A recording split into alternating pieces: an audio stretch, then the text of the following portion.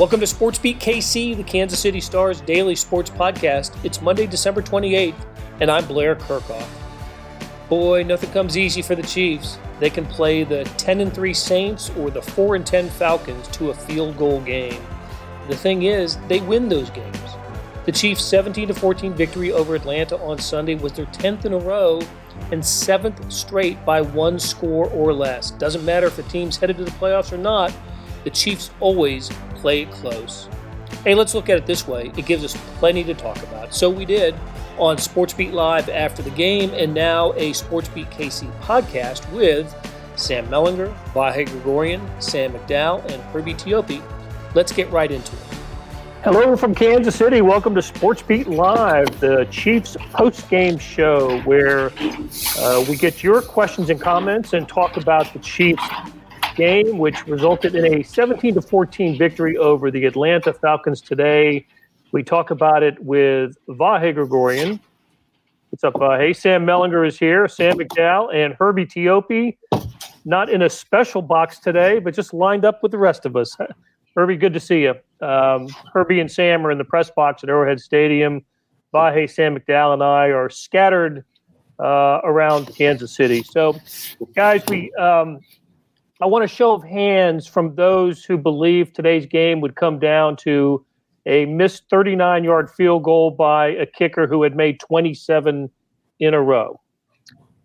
Seeing no hands, I'm going to think that this is not the game that we expected, but it was the game that we got, and it was really interesting.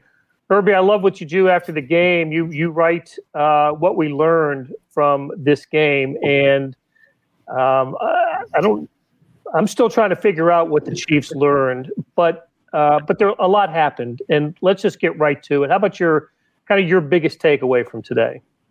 I think this is the norm now. This is the 7th straight one-possession win for the Chiefs, and it's like, it kind of goes back to what we were talking about last week. Remember we were saying that the national media calls the Chiefs frustrating. They got all this talent, but they're not blowing anybody out, and it's just the nature of the National Football League, and I think today you clearly saw that. Here you are facing a 4-10 team. The Falcons entered this game ranked 31st against the pass, at or near the bottom of numerous statistical categories in defense, and yet this is the game we got. I was stunned. Here we are late into the second quarter, and we still were scoreless, finally going to the halftime with, all tied up. But, yeah, this was not the game I thought it would be. And I remember when Sam walked into the press box, I was like, yeah, by halftime we should be done writing. Nope. It's the nature of the National Football League. We haven't had a blowout in how long now? It's been a while since the Jets game. Similar sentiments were expressed in the Kansas City Star office between Vahe and I that this would be one we would have early decision, and be able to settle on topics around halftime or so, and just have an easy afternoon of it. Instead, it comes down. It's just a strange game with a lot of twists and turns.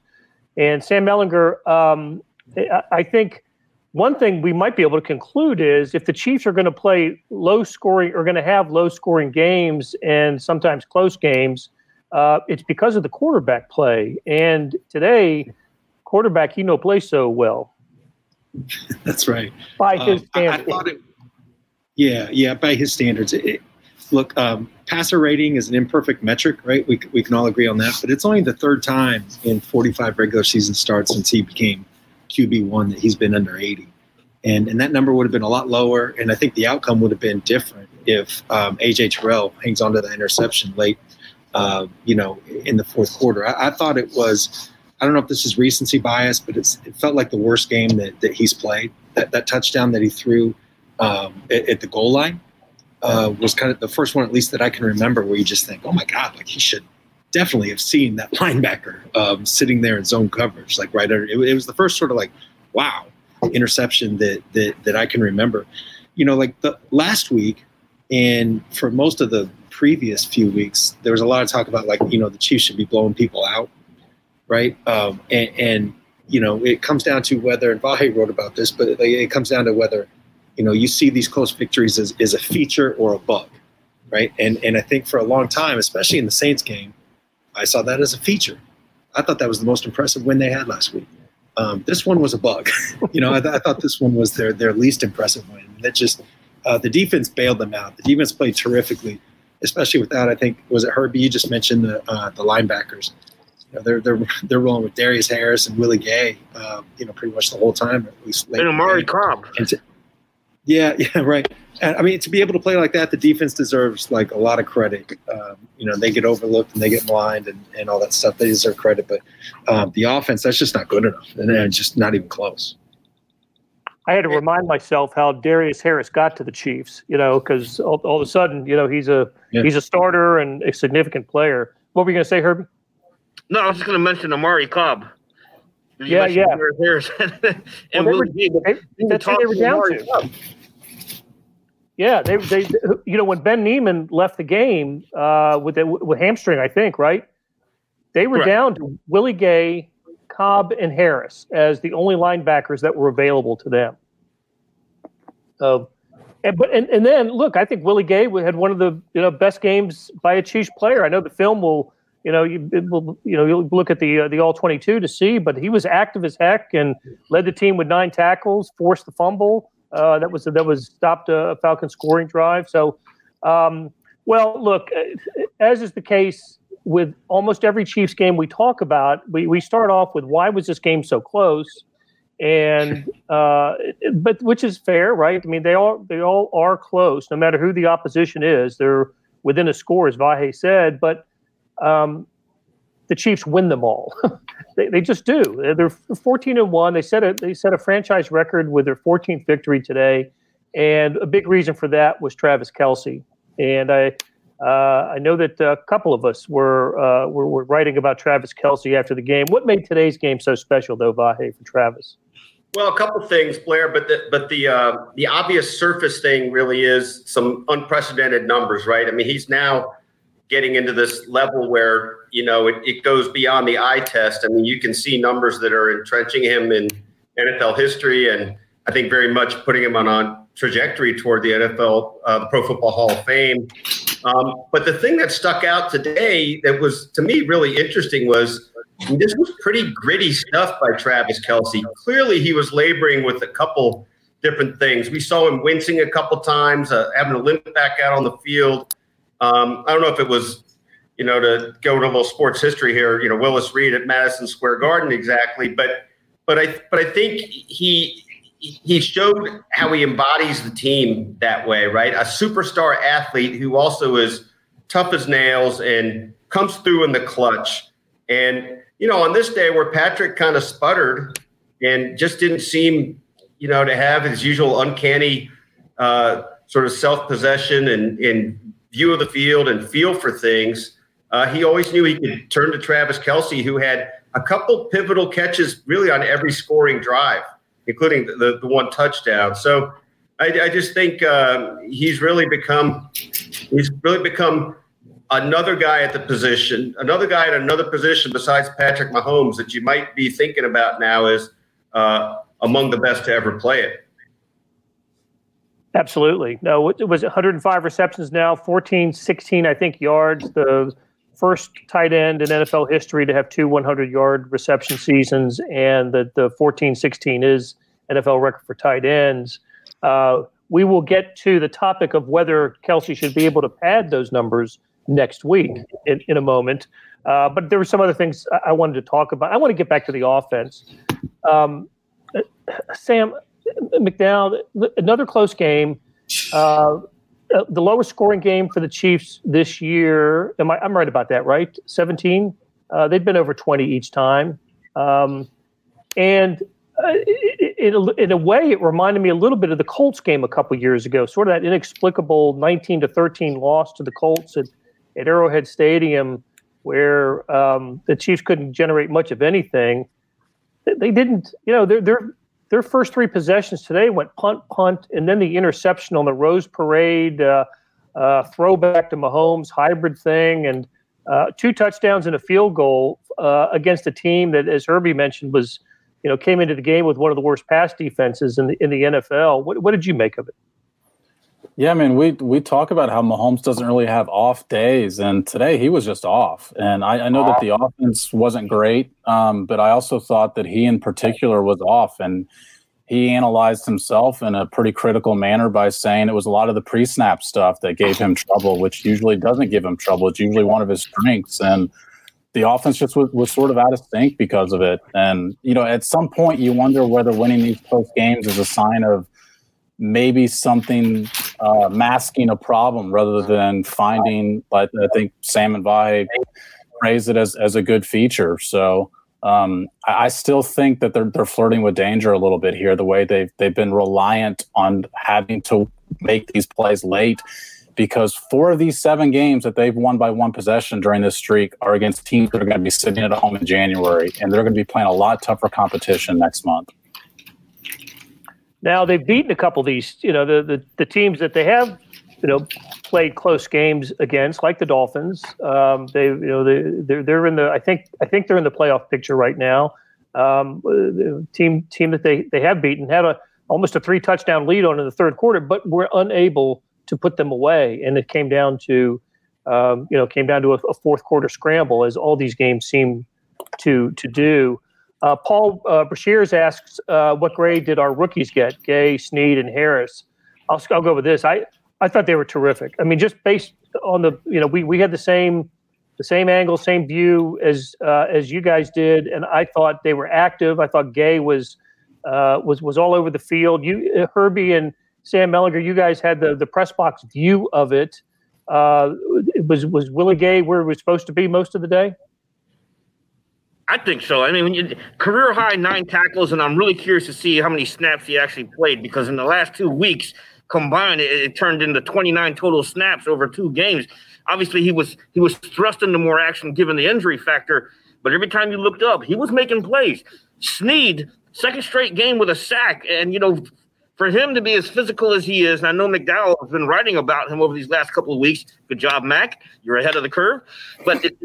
He's had a phenomenal year as well. And then Andy Reid obviously lavished praise on both of those guys at the end of the game.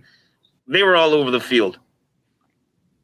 One thing about L'Jarius Sneed, we talk about him, and we should, when he makes the interception on that out route in New Orleans or helps. It looked like Gay and Sneed were both kind of 50-50, stripping that ball out on the fumble. And those things are great. And it's a reason that he's having a breakout season. But I don't hear, I think we should talk also about, there's not plays where you think, well, that's a 4th-round rookie. He'll get that cleaned up in the future and become a good player. It's just like plug and play, immediately being in the right spot and immediately having the guts or the confidence to be on this stage. I think that is a really impressive trait that I don't think the Chiefs expected that. The way that they were talking about him in training camp, they thought this might be a project of bringing him along, and they talked a lot about, he's got to understand the game, the scheme, and all that stuff. I think he's exceeded their expectations in that way as well. Yeah, I wonder, especially because, Sam, he's not somebody that came from SEC football or something, so the jump was even greater for him. But I wonder if we would be seeing this sort of production out of Willie Snead if not for Bashaud Breeland's suspension to start the season, where they had to play Snead. I mean, they had no choice but to play L'Jarius Snead in the first 4 games of the season. I just wonder if that sort of forced them into a situation where they had to prepare a guy to be ready to start from day one, and that helped both sides because of it.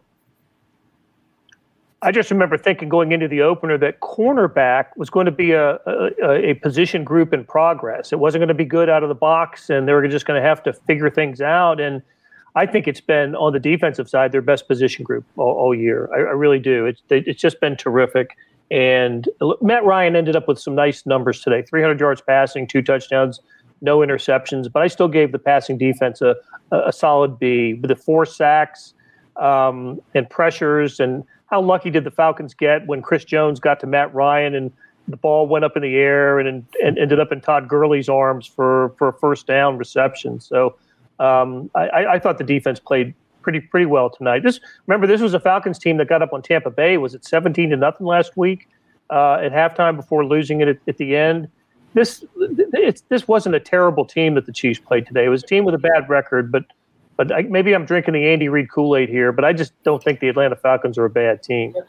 I felt like that too, Blair. Just watching them, I didn't think they didn't look like a 4-10 team, and a little tip of the cap to them for still playing like it matters when they are 4-10.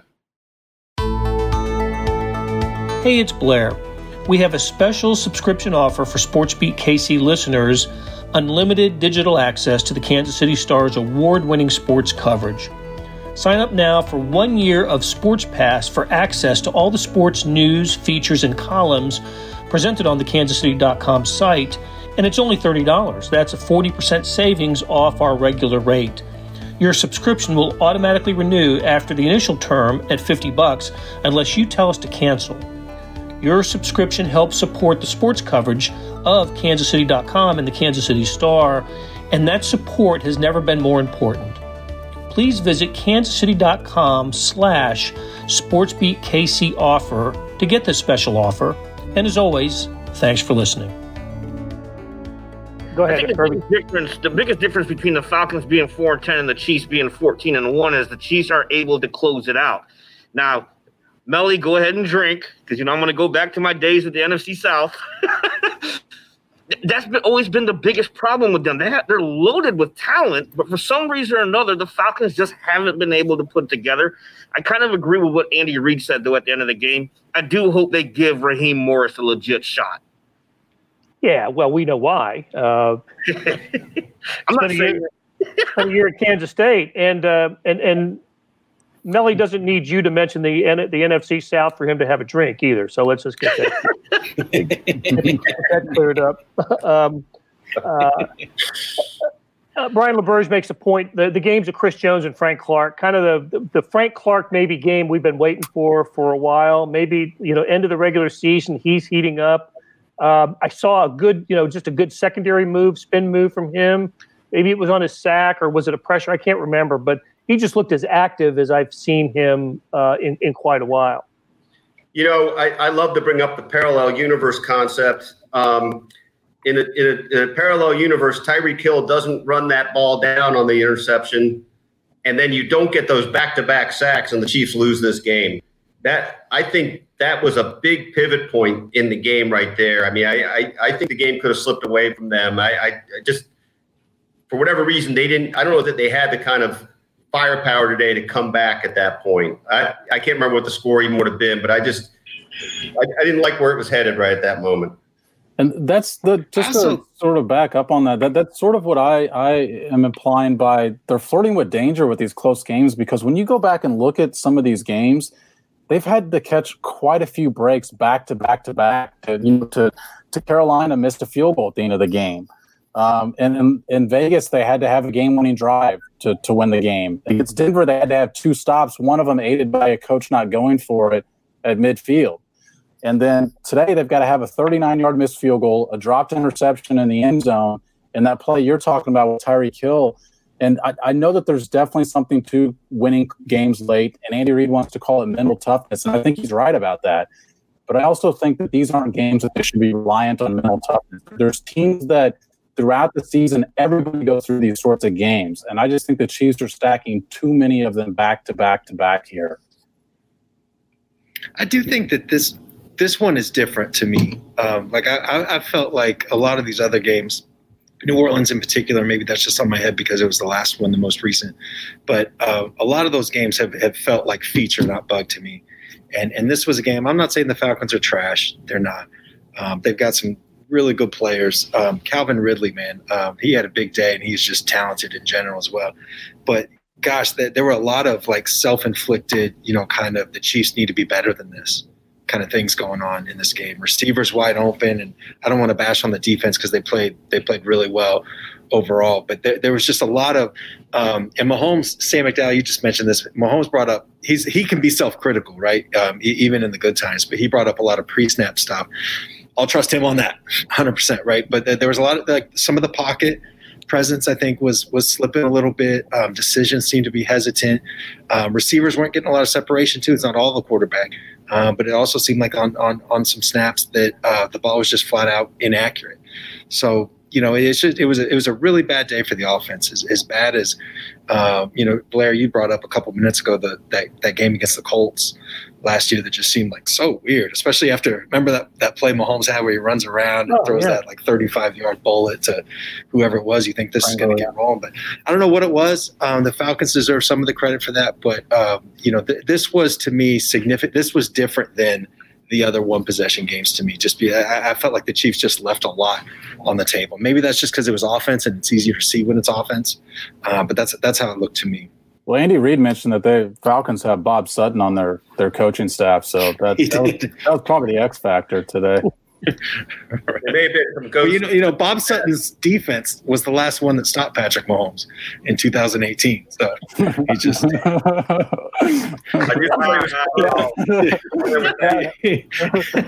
that didn't make it into your story, you need to call up the desk and rewrite. Hey, one quick thought, and we've talked about it basically, but your discerning eyes when you look at the All-22 and a couple of these things. What do you think you're going to learn about Patrick's game? The thing that I was so struck by was, I know he got pressure and I know there was some miscommunication, but I really thought 7, 8, 9 times he just threw it inaccurately. And I'm not used to that. And but did you guys see something else? I just feel like he was seeing something that he doesn't usually see. I thought that happened. Yeah, I co-sign on that. Yeah, some inaccurate passes. There are also some times where, especially in scramble drill kind of situations, it didn't look like I would accept Kelsey from this, but it seemed like some of the other receivers weren't moving the way that they should, the way that they usually do in those situations. I wondered, Vahe and I wondered if Kelsey hobbled off the field at one point in the fourth quarter, and then he sat out for one play and came right back and had his most active, moments of the game on the what proved to be the game-winning touchdown drive. I'm not, obviously he wasn't hurt enough to stay to be out of the game, but there were times today when Mecole Hardman would look back at Mahomes and I think he was wondering if it was him. Is it me or is it you? What, something's really off about all this. So I don't know what I do think this, and a lot of people have commented, a lot of our viewers have commented on this. Offensive line did not have one of its better games. And Mahomes was pressured plenty today. I don't have the pressure numbers in front of me, but it just seemed like he only was, and I think he was only sacked the one time, but gosh, he was backpedaling, retreating, and I thought there were times we should have tucked and run more often than he only did it a couple of times. But my gosh, I just thought the line, especially the right side of the line, was collapsing too soon and changing the dynamic of the play sooner than the Chiefs are used to it changing. Nobody? Offensive line. The official stats. Sorry, the official stats. I was waiting for somebody else, but the official stats had the Chiefs down for only 5 quarterback hurries on Matt Ryan. But watching that, I think those numbers will rise once the Pro Football Focus stuff comes out and stuff like that. I do think that the offensive line needs to be better, but I also they've had so many injuries there. Maybe my expectations there are a little bit too low, and I expect the $503 million quarterback to make it work. Fair point. I don't know. So you had Remmers at right tackle, and Wiley was back at right guard. Is that right? So it just seemed like when there was trouble, it came from that side today. What did we think of the 4th and 1 call? The Rose Parade hybrid throwback from Watkins. I know he had to throw and it was 4th down, but it was 4th and 1. 4th and 1, not 4th and 3. As that play unfolded, I just found myself asking, "What are you doing? Why are you doing this?" They had already picked up a 4th and 1. Darrell Williams, who I thought played a good game today, had an 11-yard run up the gut. That's up the middle. Yeah, up the middle. Go figure. Yeah, 4th and 1 run up the middle. I thought, like, when that play, look, you know how I am on this stuff. I'm never going to criticize going forward on 4th down, and I don't mind the trick plays. I really don't. They look terrible when they don't work. And I guess my criticism of that specific play would be, it looked like it was a one-read play. It looked like they were completely relying on whatever that backside linebacker, defensive back to just fall asleep. And if he does, Mahomes is wide open, and you've got one of the biggest highlights of the week. But if he doesn't, it didn't seem like there was a second option. And maybe that was because there was pressure coming to quarterback Sammy Watkins in that situation. But that would be my only critic. It kind of reminded me, what was the game? Shoot, was it Tennessee last year where they were in a big situation late and they called a play that was just like a one-read play, and read was not – it wasn't Hill, it wasn't Kelsey, it was somebody down the list of playmakers. It had that feel to it. That would be my criticism of it. But I think the trick play stuff, they run it because they need to, and they run it because it works. Didn't there, looked bad. There was you could see on the replay very plainly a secondary option, but I suppose it really is a bit much to ask quarterback Sammy Watkins to go to the second read there. But there was progressions. There was a running back right across the middle. I don't know which one it was, but there was someone right there in his line of vision. But I think didn't Patrick say on the Zoom call that he told Sammy he's got to throw it no matter what. And Sammy probably took him literally that you got to throw it to me no matter what. But he didn't just say it before the play; he was saying it during the play. He was. He did this. Yeah. So the Chiefs are bound and determined to get Mahomes a touchdown reception, aren't they? It is going to happen at some point before Mahomes ceases to be a Chief. He will get a touchdown catch. So please don't stop trying. Like keep them coming, please. Right. Well, and if he does, I think he'll join maybe only Don Terry Poe for the only Chiefs that ever rushed for and caught a touchdown pass. So a pretty exclusive company if it happens. Let's see a couple other things. Let's begin to wind down by just talking about what should happen in Week 17 against the San Diego Chargers of Los Angeles, coming to Arrowhead Stadium. So what do you do? Andy Reid's been in this position several times. Enviable position, right? Because you're only in this position if you're locked into your playoff seed, which means you're in the playoffs. They are the number one seed. They do not play in the wild card round on January 9th or 10th. Their next game will be January 16 or 17 at Arrowhead Stadiums. That's a long layoff if you decide to rest starters, right? You're talking about 3 weeks of not playing. So what do we think will happen, should happen, might happen with the Chiefs? Who are we going to see next week? I think anyone who's dealing with an ailment needs to be rested. Obviously, that's going to take out Sammy Watkins with the calf injury. Go ahead and rest him. No need to start him. Travis Kelce already has the record, unless you want him to try to win the reception lead. That depends on what happens on these games. I don't think you need to see all the starters next week. I think you need to rest them, and there's some benefits to that because you allow their bodies extra time to heal. The bye week's going to give them that already, but when you're playing a meaningless game, and Vahe nailed this on Thursday's show, why risk the injury? There's no need to put that out there, put that risk out there in a meaningless game. So I think you should rest him.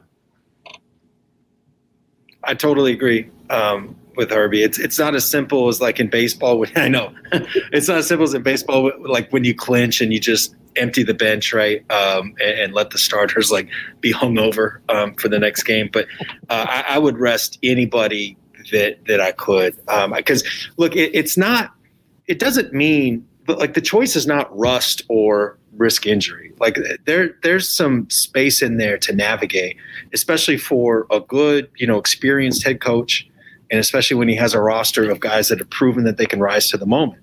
So if the plan is to rest, and I think it should be, you can treat these 3 weeks or the next 2, I should say, weeks of practice as something more than just put your feet up, right? Like you can give those guys some action, but it's controlled action, in practice to kind of keep them a little bit sharper. That's what I would do.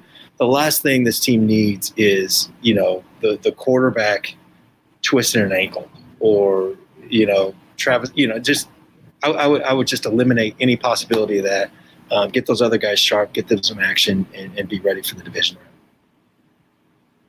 I'm going to disagree a little bit, and it's because of what we saw today. I do think momentum is something going into the playoffs, and going into a playoff game against a team that has just won a game. Obviously, you're going to be playing against a team that's just won a game and feeling pretty good about themselves, and having just put out that performance that we just saw against the Falcons, I'd feel, I guess, not completely uneasy about it, but it would make me have a little bit of reservations of that being my last performance going to the playoffs. And we haven't really talked about it, but this is actually 3 or 4 straight weeks now that this offense hasn't been at its complete best. And I think I would want to have, even if it's just a quarter or a half, I'd want to have a little bit of something better taste in my mouth going into the postseason. Now, that doesn't mean play guys that are dealing with stuff. I would sit a guy like, Tyreek Hill's been dealing with a hamstring for a little while now. It's probably a good opportunity to get him some time off.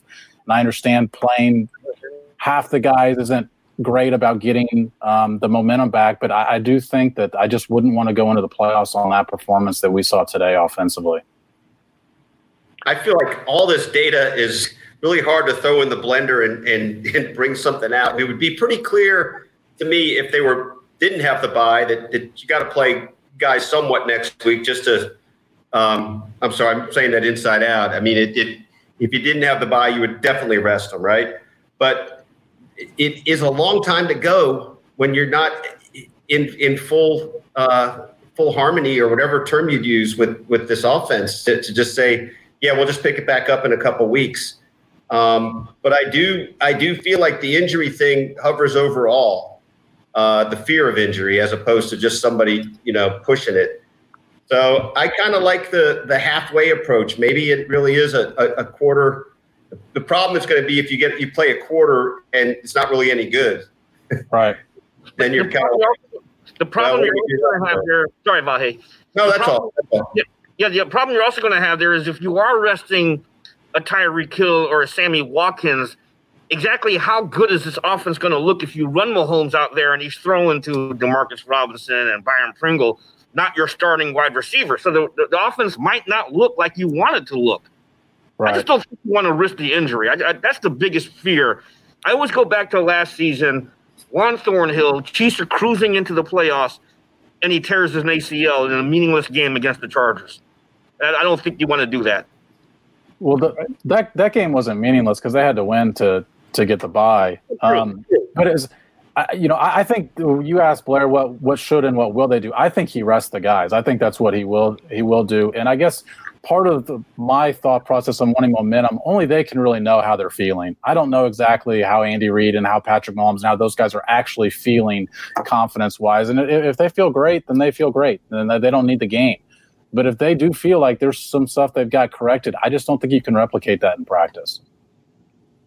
I wouldn't be surprised if we see it treated like something of a preseason game next week, where the starters are on the field for maybe the first quarter or two series, and then you start seeing them shuffled out, and it doesn't. And the entire second half would be reserves. But there are not a lot of options. I mean, the Chiefs don't have. I mean, we're talking about linebackers. I mean, I think Willie Gay's going to see a lot of action again in Week 17, and maybe Darius Harris. So we'll have to see how it goes. All right, guys, let's end it here and pick up the conversation again on Thursday morning at 9:30, where we will look ahead to the Week 17 game against the Chargers and take a peek at the playoff picture as well. So for Sam McDowell, Vahe Gregorian, Sam Mellinger, and Herbie Teope, and our producer Beth Welsh, thank you all for your questions and comments, and we'll talk to you again on Thursday. That'll do it for today. Thanks to our production staff and everyone who helps make this podcast happen. Derek Donovan, Beth Welsh, Monty Davis, Todd Feedback, Randy Mason, Jeff Rosen, Chris Fickett, and Savannah Smith. A tip of the cap to Herbie Teope, Sam McDowell, Sam Mellinger, and Vahe Gregorian for Talking Chiefs. Links to their stories can be found in the show notes and on kansascity.com. Hey, we got another deal for you, especially for those that want to deep dive into the Stars' terrific Chiefs coverage. For a limited time, you can subscribe to Sports Pass for 99 cents a month. That's right, 99 pennies a month. After 3 months, it auto-renews at $5.99 a month unless you cancel. You go to kansascity.com/sportspass2020 to get this deal. That's kansascity.com/sportspass2020. You want more than just sports coverage? I know I do. Check out the entire Kansas City Star product. Sports, news, features, commentary, and analysis, the whole thing. You get all the stories written by my talented colleagues, plus additional news, sports, and business coverage with the e-edition. The details for all of these deals can be found at account.kansascity.com/subscribe. And if you're having trouble hunting down any of these offers, send me an email, bkirkhoff@kcstar.com, and I'll get you to the right place. So whether it's the Sports Pass or the full subscription, you're getting and supporting the best sports and news coverage in Kansas City and helping us produce programs like Sports Beat KC. Thanks for listening. Have a good day, and we'll be back on Tuesday with another episode.